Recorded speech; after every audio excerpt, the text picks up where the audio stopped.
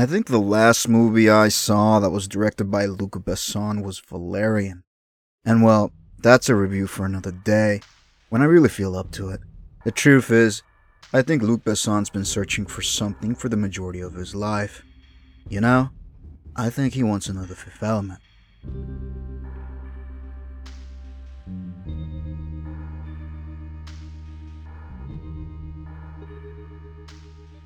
Hello, my freaky darlings, and welcome back to another episode of ABR. I don't have a funny or witty or even remotely interesting story about the Fifth Element. The movie was released during a time period where I just didn't care about movies like that. I must have been 8 or 9 years old, but for some reason that movie just didn't grab me. It's not like I didn't like movies by then. At that point, I must have seen Jurassic Park at least a dozen times, and I know I was a fan of Independence Day. Heck, I knew the president's speech by memory. Independence Day was really the start of the modern summer blockbuster, a trend that's carried on until just recently. The truth is, I didn't really come to appreciate the Fifth Element until years later. I know that the first film I really paid attention to starring Bruce Willis was Armageddon, and then I went backwards in his filmography, eventually getting to the Die Hard movies. I have to review those at some point, if only to gush about them for a few hours. I can't say I was too familiar with Luc Besson's work either. He had already made Leon, but I saw that movie years later, and to be totally honest with you, I only saw it once, maybe twice. No, it was only once. I might have to revisit that movie as well, though it's never been too high on the list of movies I have to watch. The first time I saw this movie, I enjoyed it for what it was. A summer blockbuster, a popcorn movie. A story designed to help you turn your brain off for 2 hours and enjoy the ride. It was years later that I started to pay more attention to it. At some point, I suddenly decided I wanted to tell stories for a living. And while that particular dream has yet to materialize, I can clearly remember that one of the reasons the Fifth Element suddenly made an impact in my mind was the circumstances behind it. Luc Besson wrote the basics of what would eventually become the Fifth Element while he was still in high school. I can honestly tell you that I was floored when I discovered that fact. How can it be that a kid wrote this story? Kids can't write good stories, can they? Furthermore, if he did, why can't I do it? I was consumed by this notion, and it's all I could think about in my younger days. The Fifth Element is a good movie, and as this review continues, I'm going to do my best to tell you why. I know that for the most part, most of you agree with me, and it may seem superficial to write a review about a movie that's universally beloved, but that's not the entire reason. I believe that there is more to this movie than meets the eye. Let's start with the music. The music in this movie is very captivating. It creates a tone that drips into the entire movie. It also works to establish that this future is unlike anything you've seen before. It's entirely unique. It doesn't feel like Star Wars. It doesn't feel like Star Trek, or any of those movies from the late 90s set in the future. Eric Serra worked really hard with Luc Besson to establish the essence of this movie. Years later, any movie music buff can still recognize the unique melodies that were used to score The Fifth Element. My old man raised me to recognize all sorts of little details about movies.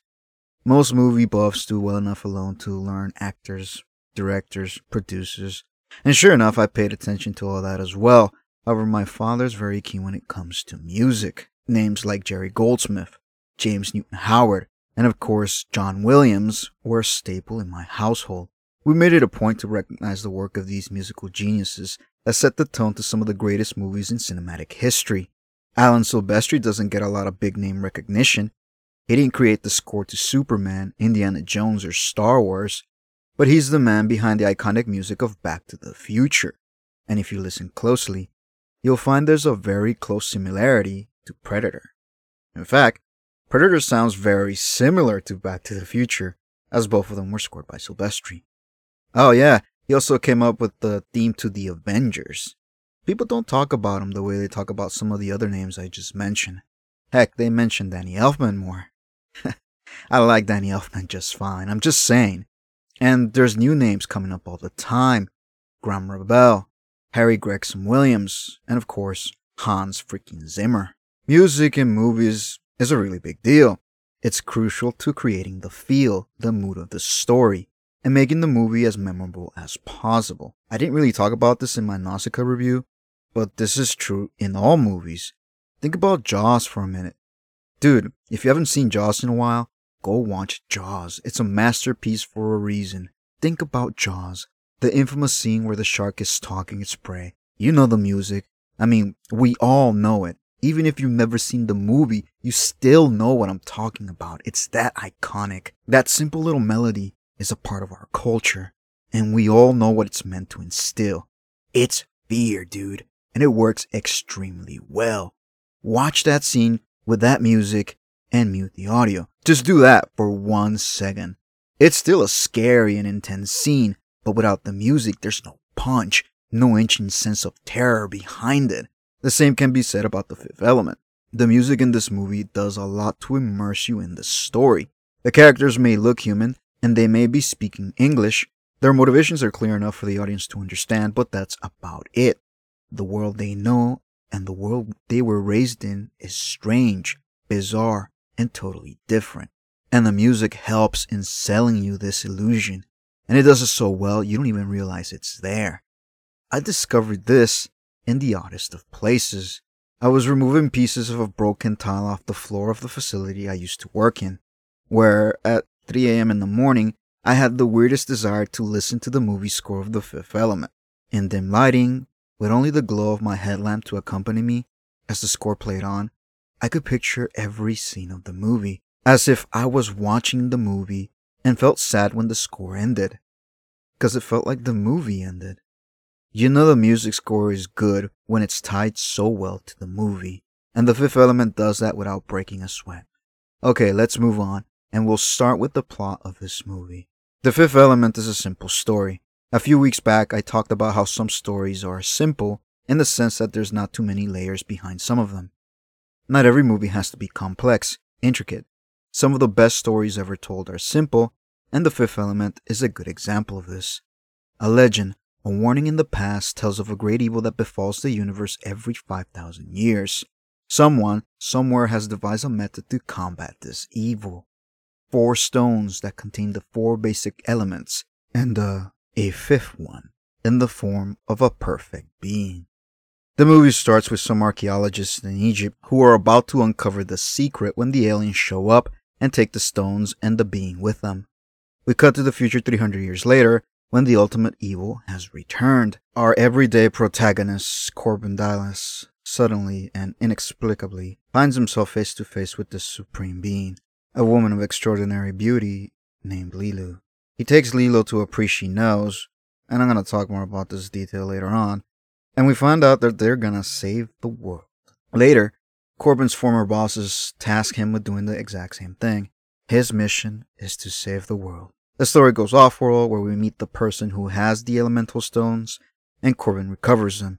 He races off to Egypt, and after a few tense moments and a declaration of love, he saves the world, and the movie ends. Okay, so there's more to the movie than just that. My last review, A Nausicaa of the Valley of the Wind, was a little bit more detailed than that. I didn't mean for it to come out like that, but that movie had more twists and turns than this one. It doesn't make it better than this one. I was just more lost trying to follow Nausicaa than I was with The Fifth Element. You can make the case that it's reasons like this one that make The Fifth Element a popcorn flick, something to be enjoyed, consumed, and then discarded. But like I said, I believe there's more to it than that. Movies like Nausicaa of the Valley of the Wind or The Fifth Element both have to engage in world building in order to tell their stories convincingly. World building is exactly that. It's one of the most important aspects of telling a story, though it's not always necessary. I mentioned Independence Day before. The movie Independence Day tells an interesting story of mankind surviving and fighting an alien invasion, but there's little to no world building in Independence Day. It's set in the United States, for the most part. It takes place in our world, as it looked like in the late 90s, with the only characters out of place being the aliens. The movie didn't have to sell the world as it was then, because it was the world most of us lived in. It may look strange now, with no one carrying smartphones and no notion of the modern internet, but that was the world we lived in. Any movie that takes place in the past or the future has to do more work. Establishing the setting of your world is a good start, but it's not enough. It just tells us about the world, but it doesn't make us believe it. Most of the Fifth Element takes place in the future, 300 years from now, and the movie does a good job of selling this idea. It shows us a drastically altered version of Brooklyn, New York, with flying vehicles and skyscrapers that are incredibly tall. The clothing is different. The way people talk is also different. People live on the moon. The culture is drastically different. Just pay attention to the way the uniforms for the ladies are designed. That should tell you enough. They visit other planets. Lightspeed travel is commonplace. It probably takes forever to get anywhere, but it still exists. Oh, and alien races are a thing. It's normal. It's commonplace. At some point they either made first contact or we found them, but that was a long time ago. And now it's no big deal. The movie also doesn't make it a big deal. Despite all these changes, there are a few leftovers of the world we used to live in. They don't really make sense, but I believe they were left in on purpose. I hope it was done on purpose. There's a scene where Corbin Dallas, played by Bruce Willis, is having lunch and he gets a letter in the mail. The mail is received through a pneumatic tube system, so it kinda looks sci-fi and spacey, but we've had that stuff since like the 1950s. Anyway, he gets a letter through the mail that lets him know he just got fired. It's a funny scene, and Bruce Willis gets to make funny quips in his usual Die Hard style deadpan delivery. But you know, it feels out of place. 300 years later, and we're still using physical mail? That's a little odd. The other one that feels out of place is Ruby Rhod. I'm going to talk more about him later on, but I need to say this now. Ruby Rhod is a radio personality. Think about it. 300 years later, and people are still listening to the radio? How many people listen to the radio now? Does radio suddenly make a big comeback? I found it funny, and it kinda makes sense, sort of. The internet as we know it is everywhere, and it's hard to picture a world without it, but that's exactly the world we used to live in back then, and very few writers were able to correctly predict its rise. The Fifth Element is no exception to that. It's the future, but there's no internet. Computers are a thing. We see David and Lilo use computers to study and learn. They exist, but you're trying to tell me no one thought to connect them? It all has to do with when the story was written. If Besson wrote his story in the late 70s or 80s, then it makes perfect sense that his story about the future would have no internet, no smartphones, flying cars, travel to the stars, aliens, and all the other fantastical aspects of society we see in his story have been staples of science fiction for decades. Even though the concept of the internet had existed since the 1960s, with its precursor being ARPANET, the internet as it exists today came out of nowhere. That's just the truth. It was established very quickly, and before we even knew what was going on, we had things like social networks, massive online marketplaces, and the dark web. It really was impossible to predict. So what did Luc Besson do? Well, he took established notions and combined them with a story of his own, with characters that live and function in this world. Let's talk for a little bit about Zorg. Just a little, as I'm going to delve more into the characters themselves in the next section. But hear me out. Zorg is the bad guy in our story. Well, the antagonist. There's no exposition dumps in the story that tell us this explicitly, but the movie makes it clearly known. And it also tells us that Zorg has a reputation. He is known in his world as a bad guy, an evil man. The fact that the movie sells this so well is proof that the world building they did in The Fifth Element was no joke. Luc Besson clearly understood the importance of this and made sure to bring his vision of the future to life in a way that was easily understood and portrayed on film. He definitely tried his best to do this with Valerian as well, but the visuals were not the problem with Valerian. Again, a story for another time. Moving on, one of the oddest things about The Fifth Element in 1997 and later on is that it had no sequel. Here you have a massively popular movie, a financially successful film, with actors that I'm pretty sure could have been signed on to at least another movie. It always felt to me like the world of The Fifth Element was developed enough to contain more than one story. And while you can make the argument that saving the world again using the stones wouldn't have made sense, I'm pretty sure another story could have been told. Perhaps by expanding the lore and adding a few extra characters. I think we all would have enjoyed another movie with Ruby Rhod. Now, I'm not the type of person to demand sequel after sequel, and in hindsight, living in a world where The Fifth Element 2, Electric Boogaloo, was a financial flop doesn't sound that appealing. Perhaps it was best we were left wanting more. The funniest thing is, had this movie come out 10 years later, I'm sure it would have had its share of sequels. I'll go as far as to say that, more than likely, after the success of the first film, some greedy executive out there would have been pushing for a cinematic universe. Maybe a movie that uses Zorg again as a bad guy. A prequel, obviously.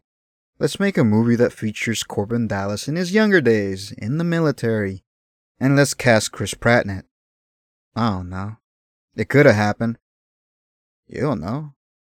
None of us know. Universal tried to cash in on the whole cinematic universe craze with the monster roadmap they released.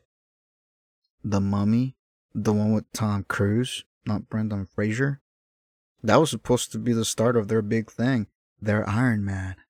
Man, am I glad that didn't take off. I could be wrong though. It's entirely possible that a series of movies featuring different characters, heroes, villains, set in the far-off future New York would have been massively successful. Like I said, who knows? It's one of those what-ifs that we'll just never know the answer to.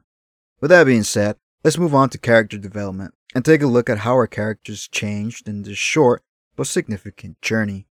Character development in any story really benefits from the passage of time. Of lately, the best movies that I've seen that have featured really good character development are, oddly enough, the films of the MCU. Like I said in my previous episodes, it's all about time. The character arcs that some of the heroes went through in those films was nothing short of amazing. They even went so far as to completely retool certain characters. Again, all of it because they had the time to do so. When it comes to a single film, it's a lot harder to focus on your entire cast. Instead, a good movie will develop one or two characters and use the supporting characters to develop and resolve their respective arcs. A great movie will make these supporting characters integral to the story. It will make them compelling, dynamic, memorable. The Fifth Element falls somewhere in between. It's hard to say whether the characters in The Fifth Element feel as real as they should. With one movie to do all the heavy lifting, all we got is the most basic of character traits and developments. But it is something, and the actors do their absolute best to cover up some of these deficiencies and give life to what we see in the movie. Corbin Dallas is supposed to be the everyman hero of the 23rd century. Is it the 23rd century? I'm gonna have to look that up later.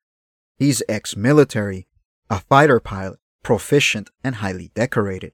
We also see him in a little bit of a rut when the movie starts. He's divorced, lives alone, and has a job he doesn't particularly enjoy. He's not the type of character that makes things happen, but rather the story happens to him. Leeloo literally lands right on top of him. That's not to say he's a passive man. He's precise, decisive, and has good instincts when it comes to danger. We also see he's a bit of a dreamer. In his conversations with Finger, his boss, we get a clear sense of the kind of man he is, and what he wants in a woman. In a word, perfect. Yeah, me too, pal. Like I've said, the story happens to him, in the way that most stories happen around our protagonists. And he goes along with it. He's reserved, and it's a good thing there's solid chemistry between Corbin and Leeloo. As our two main acts, this is crucial. Heck, it's not just crucial, it's pretty much the crux of the entire film. Hint, it's the reason Valerian was an awful film. The first conversation he has with Leeloo is funny, touching, and endearing. And Bruce Willis does what he does best. His surprise and intriguing meeting Leeloo in such a fashion is entirely his own. It sells his later actions extremely well. And one of the things that I love about this sequence is the fact that, at one point, he speaks for the audience. When he's running away from the cops, who have a vested interest in catching Leeloo because she escaped, even though no one told her she wasn't supposed to do that, he laughs and remarks as to the absurdity of the situation. It's a great little line and sells Corbin Dallas to the audience in the most subtle of ways. After escaping and taking Leeloo to Vito Cornelius, again he interacts with her, and these scenes further grow his character. He's not intrigued anymore, he's bewitched, as well he should be. Mila Jovovich in her prime was quite stunning, and the movie doesn't hide this in the slightest bit. He regrets kissing her without permission and goes back home. only to be drafted by his former captain, colonel, commander. I forget what rank his senior officer was. As he comically shoves the three into the freezer, he tells them he's gonna remarry, but that he can't have the military be a part of his life anymore, as it was the reason his marriage failed. I know it's a throwaway line meant for comedic effect, but I wonder if there's any truth behind it. He was in the special forces. He was highly decorated. You don't achieve these goals without sacrificing something. Or somebody. Maybe he did push his wife away without realizing it. It's little details like this that flesh out characters in a more realistic manner. Little details like this that you might miss the first time you watch a movie. As the movie goes, Corbin's changes are directly tied to his budding relationship with Leeloo. Everyone else sees the Supreme Being, the one meant to save them all. Corbin sees past all of that and just sees Leeloo and acts as such. I can't remember a single time in the film where anyone else even uses her actual name. Vito may use it once or twice, but that's it. And no one even bothers to ask for it until Corbin asks himself. The two of them split up on Floston, and we see Corbin deal with the invading aliens in the usual fashion. Shoot first, ask questions later. Or none at all. Now that I think about it, even the diva doesn't say her name. She just refers to her as the Fifth Element. The diva does tell Corbin that she needs help. She may be perfect, she may function like a weapon, but she's more than that. She's a person. She says that Leeloo needs love, and Corbin just kinda nods and understands it. And I always thought this scene to be odd, but let's come back to it when we look at Leeloo a bit more in depth. Corbin takes off with the stones and Leeloo and gets off the cruise ship, only to be told that the mission's not over yet and he still has to save all of Earth, a prospect that doesn't faze him in the slightest bit. As they're traveling to Earth, he tries to cheer Leeloo up by reminding her that there are good things in this world worth saving, like love. Critical moment in the film. Again, let's just come back to it. He's hesitant to say this to her, like if he doesn't believe it at first. It's at the climax of the movie where we see Corbin overcome his doubts. And at this moment, fully convinced, he tells Leeloo he loves her. Bruce Willis delivers the line as best as he can, but it's always felt clunky. I mean, does he? Can you fall in love with someone in just 2 days? I don't know. It's a good thing the mechanism was triggered, the world was saved, and the movie ends. It's not much of a character arc, but it is there. We need the hero to save the world and fall in love, and that's what happens. I think the reason the movie gets away with the ending is because of the chemistry between Bruce and Mila. We don't get any more development for Corbin past this. The movie had to establish Corbin as an everyman, and it did that. It had to establish him as a reluctant hero, and it did that. We see the spark between him and Leeloo, so yeah, it could have been love on his end. Now, Leeloo I have a problem with. Not with the actress, Mila Jovovich, or Jovovich. Have I been saying that wrong? Mila Jovovich is a fine actress. Not great, but not bad either. And there's plenty of those. She was such a sport through the filming of this movie, going so far as to work on the script by inventing large sections of the divine language that Leeloo spoke, and putting up with that horrible wig they made her use. She's the Supreme Being and her hair looks like that. It looks like someone tried to style it with a blindfold on. I'm just saying. The problem I have with Leeloo is that she's a plot device, not a person. Not at first. Let me explain. First, earlier I mentioned that no one outside of Corbin calls her by her name, which kinda alienates her. She's supposed to be someone who doesn't fit in, someone who's just woken up after a really, really long nap, and doesn't understand the world she's meant to save. She's supposed to be naive about how things work, and how society has changed. These aspects of her character are crucial to the story, and I'm glad to say that for the most part they all work. She doesn't speak the language because why would she?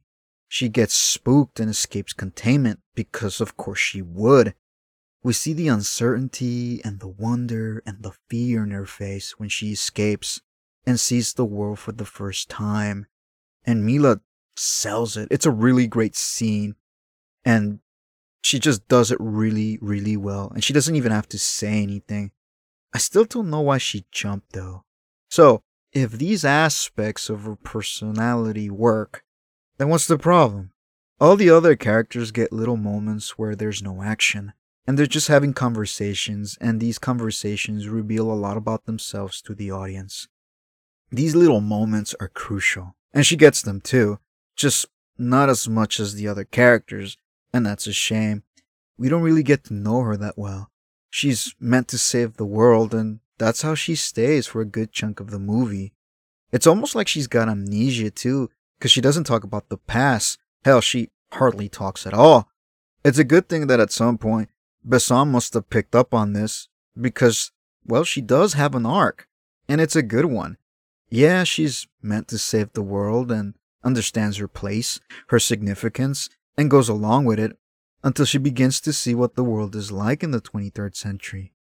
Until she realizes what human nature really is. Why save their lives when they don't treasure life itself?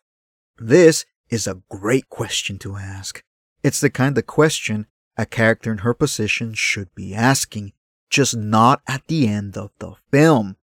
There's a great scene in the movie where David, the young priest, is trying to get info on Fhloston Paradise, and we see her studying. Cornelia says she's catching up with history. Okay, so why is she studying history by topic instead of chronologically? It's a great scene because we get to hang out with her a little bit, but that always upsets me. They could have done so much with this scene. If she would have studied history chronologically, she would have ran into armed conflicts almost right away. Imagine introducing that little nugget of doubt right then and there. Why should you fight for them? Why should you protect them? They don't appreciate it. They don't value it. If she's struggling with these doubts, with these fears as the movie goes along, it does wonders for her character. It really establishes her humanity early on. And we could have had two sides to her. The fish out of pond, new world awe, and the I have to save them, but I'm unsure side. Think about the scene where she runs into Sorg. She just tosses the case and jumps into the vent. And he shoots at her, because he's the bad guy. Okay, so let's extend that scene by 2 or 3 minutes. Imagine they actually talk. And Zorg tries to convince her to give up the stones, and explains his plan to her. She reiterates by telling him that she has to save mankind, and Zorg asks her why. Why save them, when you see what they're like? This would further cement and establish the doubt she's been struggling with the entire movie. Maybe she doesn't reply to this, but you can see it in her face. Her inaction bores Zorg, and he just tries to shoot her, and that's when she jumps into the vent and the scene plays out like it did in the movie. This one little addition, 2, 3 extra minutes, and a few lines of dialogue, this would have helped both characters immensely. This one little scene would have fixed Zorg entirely, because I've got problems with him too. When she gets rescued by Corbin after crying in the vent when she's hurt, her jaded attitude would have been entirely justifiable, and the audience would have understood it a lot better and empathized more with her. The emotional payoff in the scene where Corbin confesses his love for her would have been huge. Someone loves her, and that's worth saving. Love is worth saving. There are other things worth saving. This question and the answer we get at the end should have been her main arc. Instead, it gets brought up and resolved at the end and it feels empty.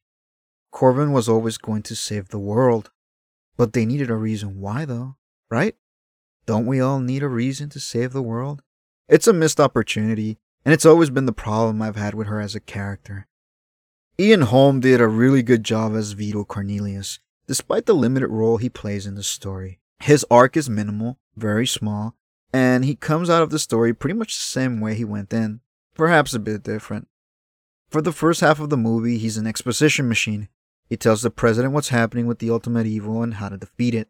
Later on, he's the point of contact between Lilo and Corbin when he delivers her, and he explains to him, and to us as well, what she is, what she's capable of. The scene between Vito and Zorg is a masterpiece. It's a memorable sequence where two titans of cinema go at it with words and presence. Let's break down that scene in detail when we talk about Zorg, but Cornelius shines in this dialogue. It's a shame he doesn't get more of these little moments. For the second half of the film, he's comedic relief. I did say he had an arc, a little one, but it's there, and it's how he sees Lilo and what his role in all of it is. At the beginning, he's resolved to recover the stones from the good aliens. I don't want to try to say their names too much because it's hard. Anyway, he wants to get the stones and save the world. He even tells Corbin he's going to save the world with the stones. When Corbin delivers Lilo, he remarks that Lilo is a woman, not a man. Not in a bad way, he's just surprised. As the movie goes along, he realizes he can't save the world. He can't help Lilo, but Corbin can. And he drops the hostility he showed Corbin early on in the movie and proceeds to help him. They didn't really have to do that with the character, but they did. And Ian Holm did a tremendous job with it, as he did with most of his acting roles. Ruby Rhod is the outlier. Ruby Rhod is the exception. Ruby Rhod is in this movie for pure comedic relief. His sole purpose is to lighten the mood, set the tone for what Fhloston Paradise was supposed to be. And I'm just gonna say it now, it's Hawaii, right? It just feels like Hawaii. Anyway, we first see him in a very brief cat food commercial, the contest that Corbin wins in order to get to Fhloston Paradise. This is a major plot point and involves cat food. It's a nice little touch, and it works. When we get introduced to Ruby Rhod properly for the first time in the movie, dude, that's how you do it. In one word, flamboyant. Ruby Rhod is the disc jockey of the 23rd century, and he knows it, and he wants you to know it too. He has the hottest show in the galaxy, and he's supposed to spend the night as part of the contest rules with Corbin. I think it's fair to say he gets more than what he bargained for. His attitude towards Corbin quickly changes once the bad aliens show up and start wrecking the place, and he tags along with the rest of the heroes for the rest of the story, which is kinda weird, but I guess it works, and they did need one person at the end of the movie. Ruby Rhod has no arc, and that's okay. The only thing that changes about him is that by the end of the night, that's the best show he's ever made. He doesn't need the arc. Chris Tucker, in the role of a lifetime, moves with grace and flow and just steals every scene he's in. He was magnificent. I don't think I've ever seen Chris Tucker in a better role than that, and he's had some good ones too. The Fifth Element doesn't need Ruby Rhod, but I'm glad they got Ruby Rhod. So let's move on to Zorg. Jean-Baptiste Emmanuel Zorg. What a name. What a character. And they got an actor that brought him to life in a way that's still memorable to this day. Gary Oldman deserves every accolade he's ever gotten and so much more. The man is brilliant. He's just gotten better as he's gotten older. His performance in The Fifth Element was out of this world, as is everything he does. I cannot praise him enough, to be honest with you, so let's just talk about his role as Zorg. Zorg is the human antagonist. He's a businessman of sorts, who runs an empire that does all sorts of things. His name is on the building, which is kinda weird for a bad guy. He's not lurking in the shadows. He's not manipulating people into doing his bidding. He simply pays cash. He has employees. The first time we see Zorg properly, he's receiving the case with the 4 stones in it that the Mangalores, the bad aliens, have recovered from the destroyed ship of the good aliens. The Mondoshawan? Is that what they were called? I think so. I didn't write it down. Anyway, he delivers a monologue unlike any other in the film, and it would be the most memorable one if it wasn't for the existence of Ruby Rhod. He sells the bad aliens and the audience the ZF-1, a gun that's as iconic today as it was when it was first shown off in the film. He opens the case and finds no stones in it. It really says something about the Mangalores that they knew there was no stones in the case, but sought to deliver it just the same. Zorg's response to all this is some of the funniest lines in the movie, and Gary Oldman goes to town with the script he was given. In my notes, I have one line written over and over again about Zorg's character. Gary Oldman had a lot of fun on the set of this movie. You can just tell by the way he sells this villain in the movie. He's so overly villainous in the way he talks, in the way he moves. It's almost comical. But none of us are laughing. You can tell he suffers a bit from delusions of grandeur, and that he's a bit disturbed. The conversation he has with Cornelius is one of the best sequences in the film. Both actors are allowed to fully display their acting chops, and they do so to the delight of the audience. The song and dance he gives about the robots and how much good he actually does for the world is perfectly accentuated by him almost choking on a cherry. I keep saying it's brilliant over and over again, and it is. Later on, when his subordinates have failed to capture Corbin, failed to get on the flight to Floston Paradise, he decides to simply do it himself, even if he is now at odds with the bad aliens. And this is where I have a bit of a problem with good old Zorg. We know he's a businessman, a fairly successful one. He's a man of influence, so my question is, what was the plan exactly? Retrieve the stones for Mr. Shadow and be paid for it? Did he really need the money? See, as much as I can scour, there's no motivation here. Zorg is not crazy. Zorg is not dumb. He's well-spoken, sophisticated, suave, persuasive. Why work with Mr. Shadow to retrieve the stones, and what was the end goal? If he knew who Mr. Shadow was, why help him? It's not like he was going to be spared. Did he know? The movie doesn't go out of its way to properly explain this, so his motivations have always been a bit of a mystery to me. Earlier, I proposed that simply editing the scene where he meets up with Leeloo on the cruise ship to include a few lines of dialogue explaining his motivations would have gone a long way towards fixing this gaping hole in the narrative. I've always asked myself why. You gotta have reasons to make your characters take a course of action. You can't just write because he's the bad guy or because he's the good guy. These terms are relative, and the audience knows that. The best bad guys are the ones that are persuasive, the ones that make just enough sense for you to start questioning your own reality, your own reasons, your personal point of view. It's why Thanos is memorable. It's why the Joker is so powerful. Deep down inside, their arguments are compelling. And this is terrifying. Zorg's motives are childish in comparison. He wants money, even though he doesn't need money. He wants chaos so he can restore order and be loved. That's kind of a stretch. I've heard the argument that Zorg was being manipulated by Mr. Shadow, but I don't buy this either. There's no hints of that at all in the movie. And while we see that he fears Mr. Shadow, we don't see a reason why he should. It's kind of hard to do that though. Cosmic horror is best when it's left to the viewer's imagination. Anyway, it's just something that's always bugged me about Zorg. Ultimately, it's the strength of Gary Oldman's acting that elevates Zorg from a generic villain to a memorable one, even if his motives are less than clear. Even as I began to plot out the script for this week's episode, I was thinking about this section right here. What is the theme to The Fifth Element? Is there a message that it wants to convey to the audience? You know, I wouldn't have thought so until a few years ago when I was watching this movie with my family, and as the movie is ending, I blurted out the following: "She's not the fifth element, love is." The rest of my family turns around to face me and laugh. And then I laughed. I must have seen this movie dozens of times by now, but I never really got that until just recently. It was the presence of love that triggered the weapon. She's just the channel, not the weapon. So I guess the theme is love will save us all? Love can save us all? It's a nice sentiment. Love is a powerful and motivating force. It can stretch across time and space, and if it's strong enough, it never fades away. Is that what the movie was trying to say? I leave it to you. As to what the movie was trying to make me feel, that one's a bit hard. I like the style and music of the movie. It really does set a tone and a feel that's entirely its own. It made me laugh. It grabs your attention very early on in the movie. It's memorable. All of its characters are brought to life with great actors. It generated suspense very well, and it's an all-around great story. I thoroughly enjoyed it, and a lot of us did as well. Be honest with me. How many of you have quoted Leeloo, or Corbin, or Zorg?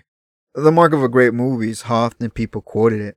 And we all did that a bunch, and some of us still do. Okay, I felt some frustration with a few things. Okay, so Corbin delivers an unconscious Leeloo to Cornelius. She's just woken up, and the movie leads us to believe that she's been in that state for like 5,000 years. But she knows she needs to be taken to Cornelius. I'm gonna let that slide, because it's an issue, but it's not the main issue. Corbin kisses her, and she pulls out his gun and threatens him? Okay, so the dude shouldn't have kissed an unconscious woman. I raised my eyebrow when I caught that this time. I get that. But again, she knows how to grab his gun and how to use it? Like, how? We didn't have guns 5,000 freaking years ago. She's never seen a gun. It just makes for more questions.